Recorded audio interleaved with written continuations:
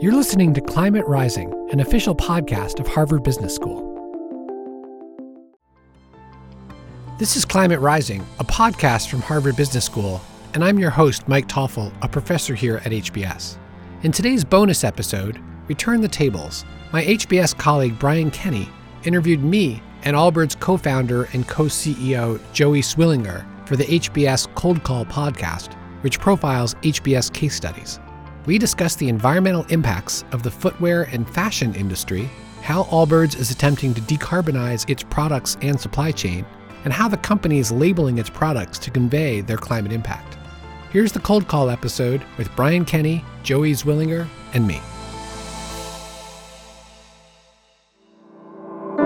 HBR presents.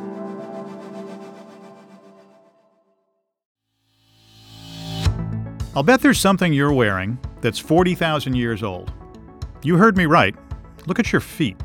That little wearable is thought to have originated in the Middle Paleolithic period. The earliest versions were made from wraparound leather like moccasins. Within a few thousand years, footwear evolved from basic necessity to must-have accessory that varied depending on social class. The closer one was to nobility, the fancier the shoe, no matter the fit. Today, footwear is as much a part of pop culture as it ever was, and business is booming. According to ShopSmart magazine, the average American owns 19 pairs of shoes, which takes a lot of energy and raw materials to make. And we toss about 300 million pairs into landfills every year, which is to say, though your time with your shoes may be relatively short, they and their impact on the environment will likely be around long after you're gone. Today on Cold Call, we've invited Professor Mike Toffel and case protagonist Joey Swillinger to discuss the case entitled Allbirds, Decarbonizing Fashion. I'm your host, Brian Kenny, and you're listening to Cold Call on the HBR Presents Network. Mike Toffel is faculty chair of the Business and Environment Initiative and host of Climate Rising podcast. He's a fellow podcaster, which has a new season of episodes starting this month. You can find those on, I'm going to guess, Apple and wherever you listen, Mike. Is that right? That's right. And thanks for joining us again. This is your second spin on Cold Call, so we're glad to have you back. Joey Swillinger is the protagonist in the case. He is a biotech engineer and renewables expert and the co-founder and CEO of Allbirds. Joey, thanks for joining us today. Thank you so much. I don't often get called the protagonist, so this is fun. Well, you're gonna have to answer for that today. We're going to ask you some questions. So we're looking forward to hearing more about the case. And I will admit, I didn't know a lot about Allbirds before reading the case, but after reading about the story and looking at some of the images, I'm going to go get me a couple of pair of those because they are great-looking shoes. I think people will enjoy hearing about how the company came to be and the very distinctive position that you've taken in the market. So, Mike, let me ask you to get us started here by talking about the central issue of the case and what your cold call might be. I know you haven't taught this yet, but you can already start to think about what your cold call might be when you step into the classroom. Thanks. So there's a lot going on in this case. We wrote the case because we were looking for companies to shine a spotlight on that were taking innovative approaches to decarbonizing. It's an unusual thing to have a footwear company be in a leading position in that area. And when we dug in a bit, we found that not only were they taking a leadership position in the sustainability and climate change perspective, but they were also doing things quite differently from traditional footwear companies in terms of their product development approach, their go-to-market distribution approach. So I would open up this conversation by asking students to reflect, what is Allbirds doing well and what do they need to do better?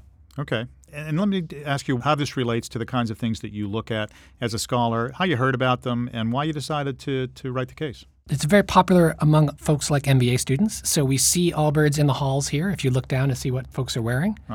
Their marketing and their whole brand value is around these three concepts of design, comfort, and natural materials.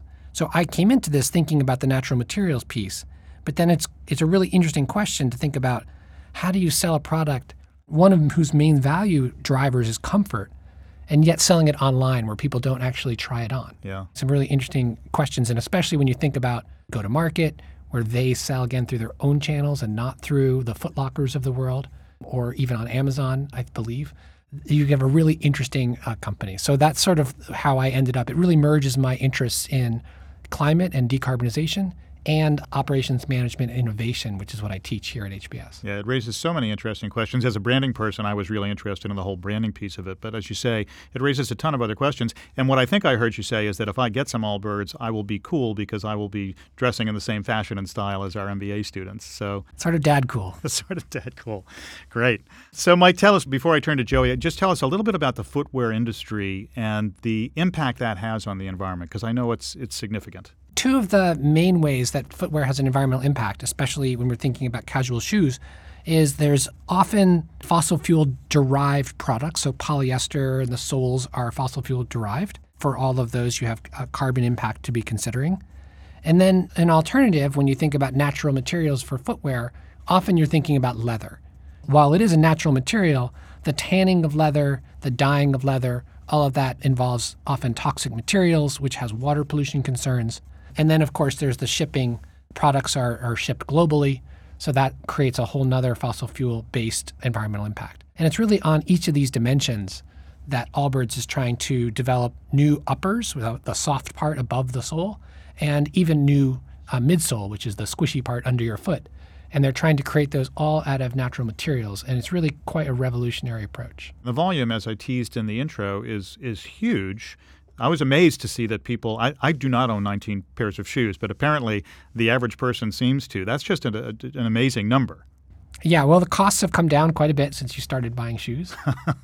So that helps, and it's become more of a fashion item than of fundamentals. Yeah, for sure. So, Joey, let me turn to you, and thank you for joining us. You're in the Bay Area this morning as we're talking, so I appreciate you getting an early jump on the day with us. Let me just ask you simply how you would describe Allbirds and a little bit about what your goal is for the business, you and your partner. Tim and I co-founded the business in 2015. And when we did that, we had the view that we had a big leadership opportunity around doing things differently. But at our fundamental core, we actually think about ourselves as a material innovation company. And the reason we start there is because we know that the vast majority of the impact of carbon pollution and the effects of global warming from consumption is born in the materials that we sourced to make the products that we love. We wanted to focus there. So we really focused, and you called it natural materials, Mike. I want to just expand that a little bit to say naturally derived materials, because we're using things like biotechnology and green chemistry and a whole bunch of other really unique technologies to bring to bear amazing comfort and amazing performance to do this. But at the core, material innovation, we happen to be selling shoes and apparel, and we do this in the effort to make better things in a better way. That's our mission as a company. And let me just unpack that for 1 minute. Sure. Better things means we are making the best products in the world. So when you step into a pair of Wool Runners, into our running shoes, the Dashers or the trail shoes, you're going to feel something unlock in your mind. You're going to say, wow, this is incredible. And when you use it for weeks and weeks, you're going to say, this is delivering on the promise. This is an amazing product. And there's nothing in what I just said about being sustainable. The way we unlock that value is through this naturally derived innovation. It's through sustainability that we unlock incredible comfort and incredible performance. And so it's the mechanism or the means with how we get to make better products. We want to play a role in contributing to the reversal of climate change. And our volume of material and our impact on carbon pollution is going to be small. But I think the leadership opportunity and what that can cascade into consumer products inside the footwear industry, outside of the footwear industry, rippling across lots of different industries can be seen really broad. And I think that's what excites me most about the mission that we're on. Yeah, and so often on this show, we talk about firms that are producing products or providing services that have some sustainability benefit to them, but that's not why they're doing it. They're not doing it for the altruism of doing it. They're doing it because it's good for their product or their business, and if it differentiates them in some meaningful way, then that's almost an added benefit. I hear a little bit of that in what you're saying. Tell us a little bit about the origins of the company and Tim Brown and how you guys came together to start the business. I think part of why so far in our first 5-6 years it's worked is because Tim and I come from quite complementary backgrounds. Tim was a professional soccer player, actually, before he started Allbirds with me. Mm-hmm. He had a design background from his undergrad degree and had done some hobby design work on the side while he was a professional athlete. Did 10 years as a professional soccer player in a couple different places, but largely in New Zealand, Australia. In fact, was the vice captain of the New Zealand national team and went all the way to the World Cup in 2010 in South Africa. Wow. So really rose to the pinnacle of his career. And he was endorsed by all the big sportswear companies. And along the way, it became very clear that the way that the footwear industry in particular marketed itself was around these peak athletes and developing interesting products for the peak athletes. And it was less about the innovation for consumers, comfort, performance, and more about utilizing athletes to get the brand out there and get some good marketing awareness. His light bulb started to click when he was really left wanting for something more that was on trend with the casualization of the wardrobe. And you've seen it in apparel. Athleisure was a word that was used maybe 5-10 years ago. Lululemon's a great example of a company that changed the way that we dress forever. And that had not really happened in footwear. And part of it was a relic of this wholesale distribution model where companies had to pop off the shelf with their logo on the side of the shoe to compel people to try on the shoes. That was the backdrop of the company and backdrop for that consumer insight that Tim brought to bear. And along the way, I was at a company called Solazyme, where we were utilizing biotechnology to engineer microalgae. And we would take that microalgae, we would program it to eat low carbon intensity sugars and turn those into high performance products that could replace petroleum and petroleum derivatives. So I ran the chemicals business unit, and I was going around the world compelling big brands and some industrial players to take these components and replace petroleum derived components. They were carbon neutral and they were super high performance. And what I found was that these brands, they said all the right things. They loved sustainability. They were saying it to their consumer. And when it came down to buying product, they didn't actually care. Yeah. And so this Sisyphean effort that I was undergoing, where it felt like I was almost just pushing string all the time, trying to convince these people to do what they actually were saying to consumers that they were doing, felt like there was an opportunity to, instead of make the component, go downstream and curate these components. And fortunately, at that moment, Tim's wife and my wife, who happened to be best friends from college, said, hey, this project that Tim's working on is going well, but he's kind of struggling on some of the business side, some of the material side. I was looking for a brand opportunity, having not been a sneakerhead at all in my life. And some of my friends previously would laugh at the idea that I'm in the fashion industry now. But that was the meeting of two separate paths that came together for material innovation and consumer insights and design to bring something and make something special. Yeah, and we often see that happen. So the things happen at the juncture of these things. So it's a great example of just, two seemingly disparate disciplines coming together in a way that creates something new and some true innovation. I'm wondering about your initial pitches when you went out to get some support for this in the investment community. How did you pitch it, and what was the reaction? I would say early on, the idea of unlocking naturally derived materials to create amazing products, that was in there, but we had to also add a compelling go-to-market strategy and really focus on that. And if you think back to 2015, there's no direct-to-consumer or vertical retail business in the footwear industry at any kind of scale. Yeah. And so focusing on an initial product concept like the Wool Runner and unlocking value through a go-to-market strategy was something that was compelling to our seed investors. There was a handful of folks in there, our lead investors at the time, and a couple of others who really saw the very long-term potential of being able to say, okay, that might be an interesting $100, $200, $300 million business over time. But could it be something bigger? And to be something much bigger, it had to be a platform that could extend well beyond a single product or a single material innovation. Some people believed in us to be able to do that. When we coupled that together, we compelled some smart people to get on board. And that was a very helpful moment to get our first $2 million and be able to really inject into the business and invest into the business. Okay, let me tell you a secret.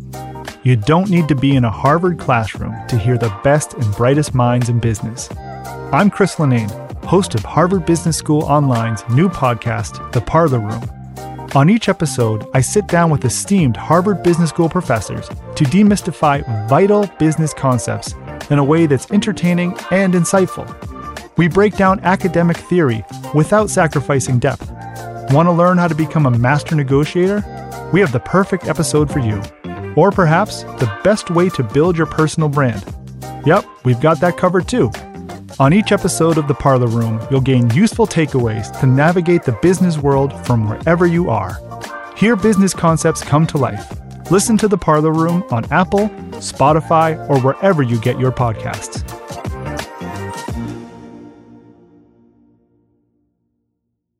What we needed to get a great start. Mike, let me ask you this. As we think about how Allbirds is differentiating themselves in the marketplace, we're hearing about the innovations that they're using in terms of materials.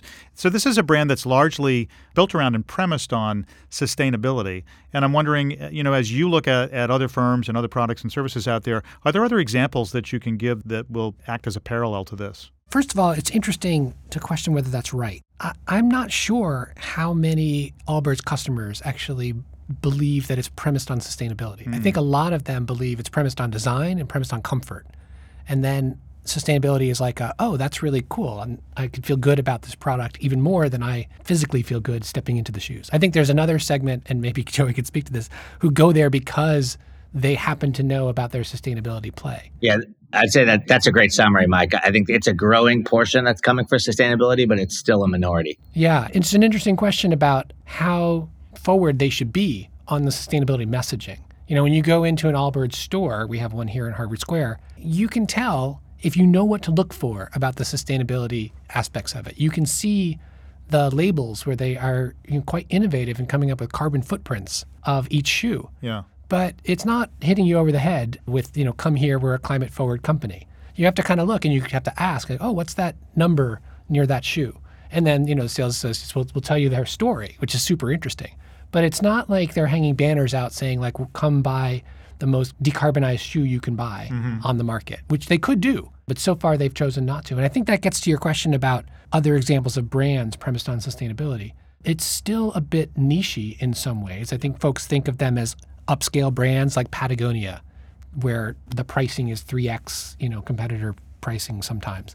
Or folks like Ben & Jerry's, who've long had sort of a sustainability angle to them.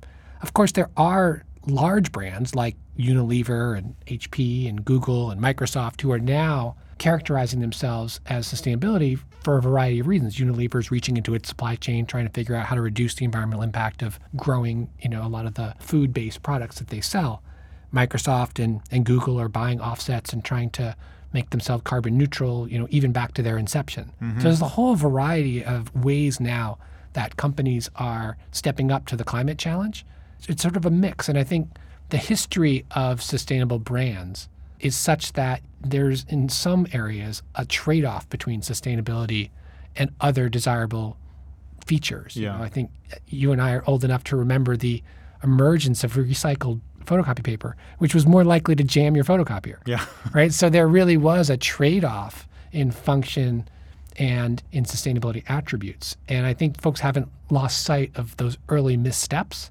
My sense, but let's reach it here from Joey. My sense is that one needs to go cautiously because you don't want to imply that you're going to sacrifice other attributes you really value. Although a lot of people say they're willing to pay more for sustainable products, a lot more people are willing to say it than actually do it. Yeah. Yeah. Well, kind of like those firms you were mentioning earlier, Joey, where you were trying to bring your technology to them. And when push came to shove, they weren't ready to really go down that route and invest in it. I mean, what are you finding with consumers? Do they feel like the sustainability part is the most important thing, or they just want a really nice shoe that they look good in and they can feel good about? I'd say still the vast majority of people are looking for something that makes them feel good, makes it perform well, and that they love. I would point to two different groups of companies. There's a company like Unilever, which is doing a fantastic job on taking a legacy model and trying to evolve it into a more sustainable company.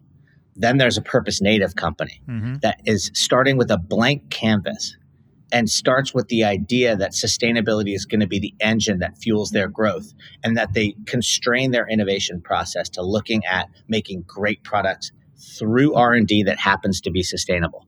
And the ripple effect can be much, much broader when you think about that. I'd point to Tesla as a great example. You don't get into Tesla maybe because it's sustainable. You get in because it looks awesome and it goes really fast and it performs well. And it happens to be much better on the environment when you consider the replacement of particularly if you use green electrons to fuel the car versus petroleum.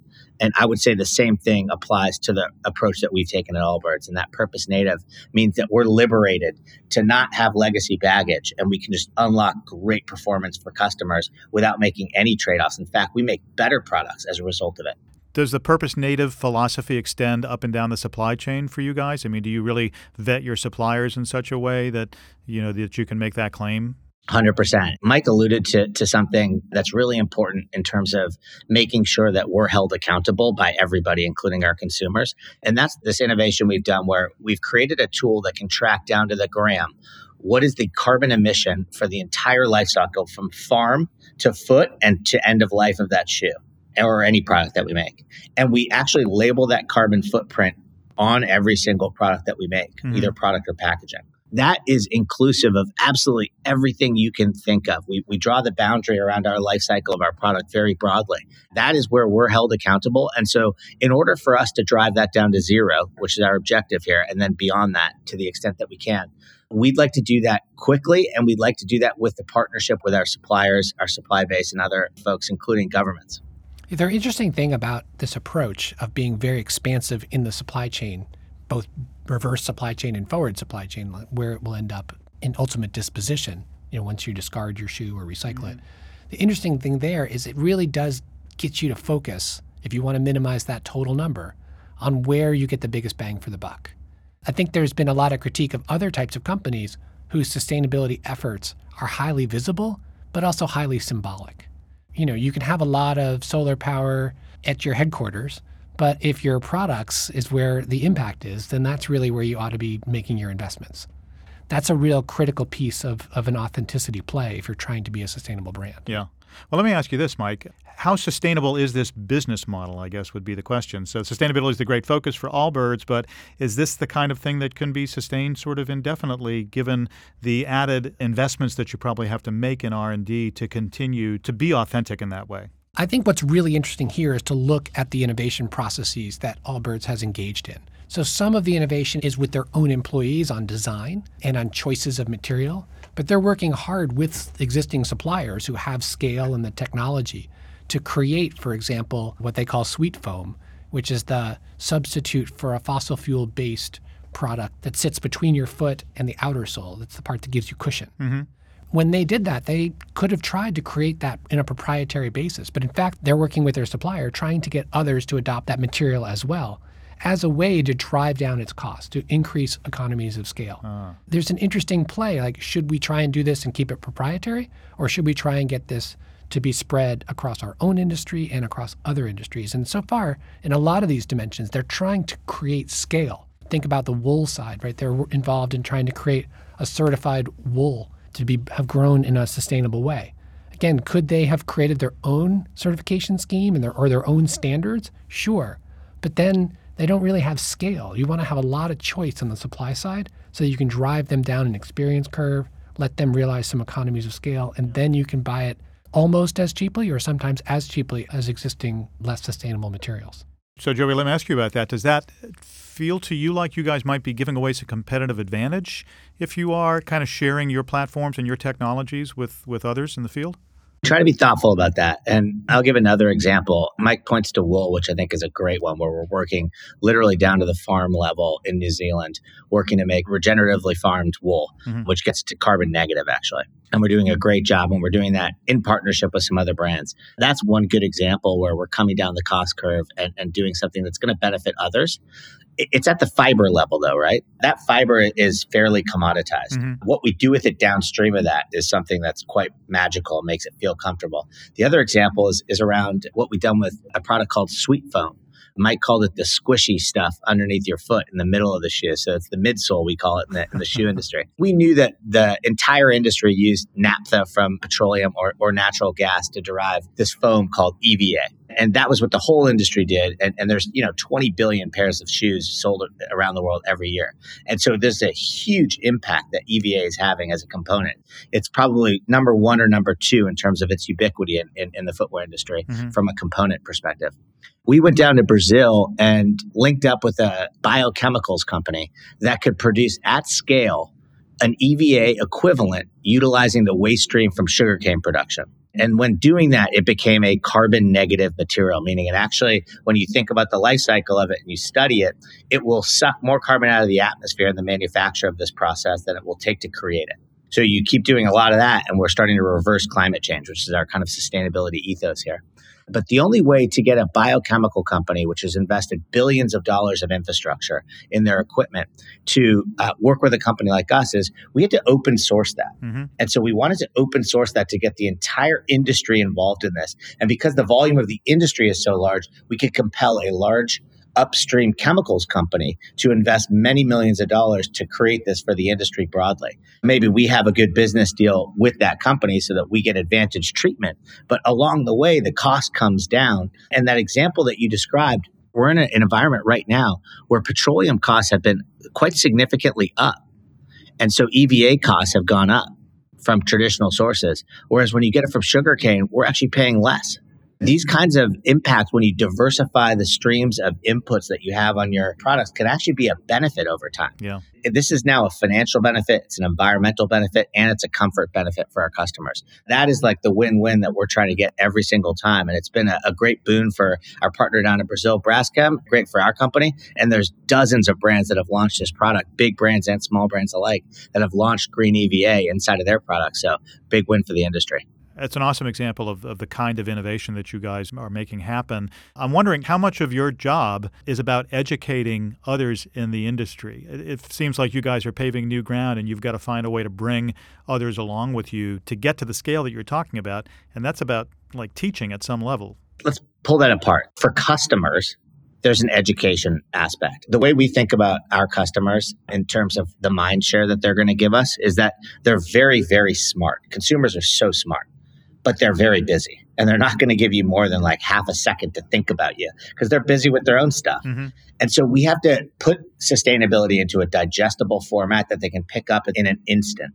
And that's our effort with this carbon label. When we say, here's the scorecard, it's like calories on the back of a label of food. Yeah. You don't really know what a calorie is, but if it's higher, you got to work out again to burn it off if you want to burn it off. And if it's lower, you don't have to as much. That's carbon footprint. You get that down to 0 or negative, you're helping. If you get it higher, you're hurting. So it's that simple. So on that side, we're trying to educate in a really good way. From an industry perspective, I would say that our industry comrades know exactly what they should be doing. It's about the willpower to do it. So how do they disrupt themselves without harming their core business? That innovator's dilemma question that they're facing is a real one when it comes to sustainability, and the reckoning's coming. Yeah. Just this week, I'm reading about deforestation in the Amazon because of the leather production in Brazil. All the big companies in our industry are using this leather, and it's a huge source for leather around the world. What we're doing instead of that is investing in U.S. innovation to use naturally derived oils that can replace leather in a plant-based alternative. That is 98% reduction in carbon emissions. And then we have leather and a leather alternative in a toolkit that we can use for sneakers. That's the way to unlock magic through nature. That's the way to combat this. And so I would say that our industry comrades, they know. Yeah. They know. But they just need the willpower to disrupt themselves. We're getting close to the end of our time, but I've got a couple more questions here that I want to make sure we get to. And Mike, let me turn back to you and ask if you think that what Allbirds is doing is in some ways creating a blueprint for others in their industry and maybe others in other industries to follow. I think by focusing primarily on the attributes that customers value and being able to pull that off in a more sustainable way, without a huge price premium, that's really a great business model. It's very hard. It's very rare because it's very hard, right? I mean, another example that I could think of offhand might be like Impossible Foods.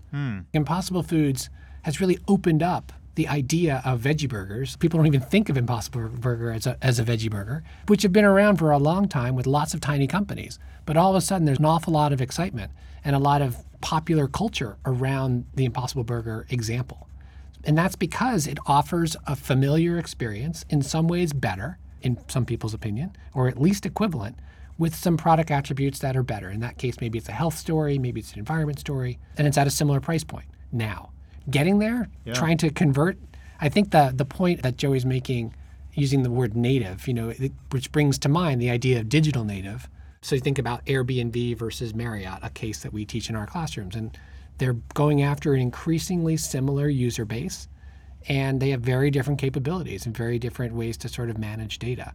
We have to think about the Allbirds example holistically. It's not just about design. It's also about the go-to-market, right? So the fact that they control the distribution channel means they're not having to give 50% margins to distributors or to retailers. That's one reason, in my opinion, that they're able to invest more than competitors in some cases, because they can still offer a comparable price point and still make a reasonable margin because they control the distribution channel. Yeah.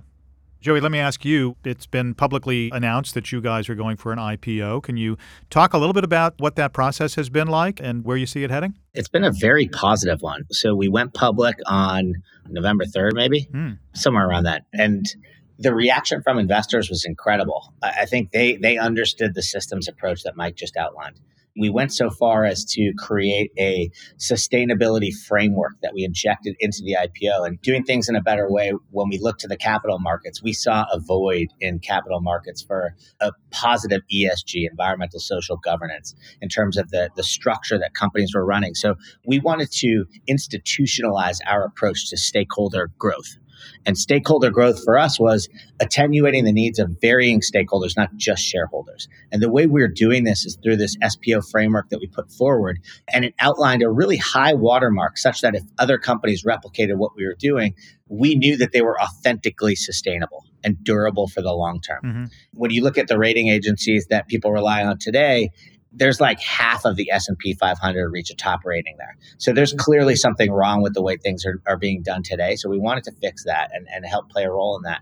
And the reaction from investors was incredible. And I think we actually got to meet a lot more pockets of capital from large institutions that historically hadn't played in the IPO market because they're interested in ESG. So there's this really interesting impact that we're seeing. And I don't know how it'll play out over time, but it seems like the growth in capital up to like $30 or $40 trillion focused on ESG has been a massive rise over the past 5 years. And that's looking for a home that's authentically sustainable and durable and has the growth characteristics that Allbirds has. And now we're off to the races as a public company and hoping to prove that just like our shoes can be better because they're sustainable, a company can also perform better and put out better financials because it's also sustainable. That's awesome. Mike, does this signal sort of a sea change in the way investors are thinking about sustainability and ESG and where they invest?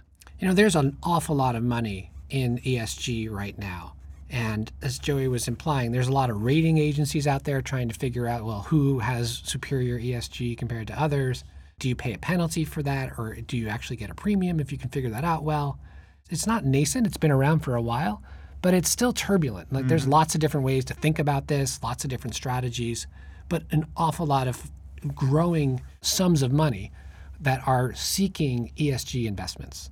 And so when you find companies that actually are trying to hit all the numbers here, right, with both a sustainable product that is very attractive to customers and has a potential huge upside, I mean, that's, I think, a really attractive investment. And I think that's where Joey was finding so many pockets of capital, as he described. Gentlemen, this has been a great conversation. Mike Toffel, thanks for writing the case. Joey Zwillinger, thank you for being here to discuss it with us. I am going to head right over to Harvard Square and find the Allbirds store and check it out. It's been great talking with you both. Thanks so much. Really enjoyed being on the show. We're excited to be celebrating the 100-year anniversary of the CASE method at Harvard Business School. It's a year-long celebration alongside our new academic year. If you want more on the history of the CASE method, visit our website, hbs.edu/casemethod100.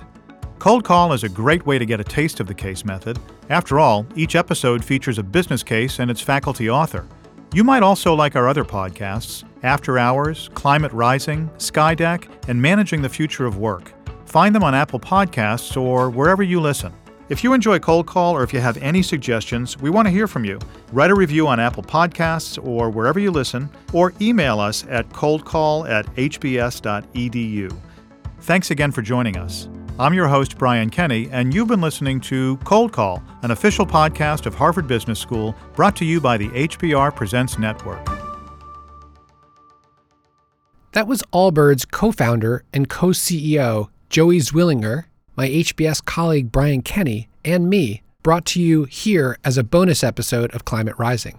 It was originally produced for the HBS Cold Call podcast. Thanks for listening. If you like what you hear, please subscribe wherever you get your podcasts, share with your friends, and don't forget to rate and review. For show notes, head over to climaterising.org or click on the link in the podcast information. You've been listening to Climate Rising. I'm your host, Mike Toffel. Kate Zerenner is our producer, and Craig McDonald is our audio engineer. We'll be back in 2 weeks with another episode of Climate Rising. See you then.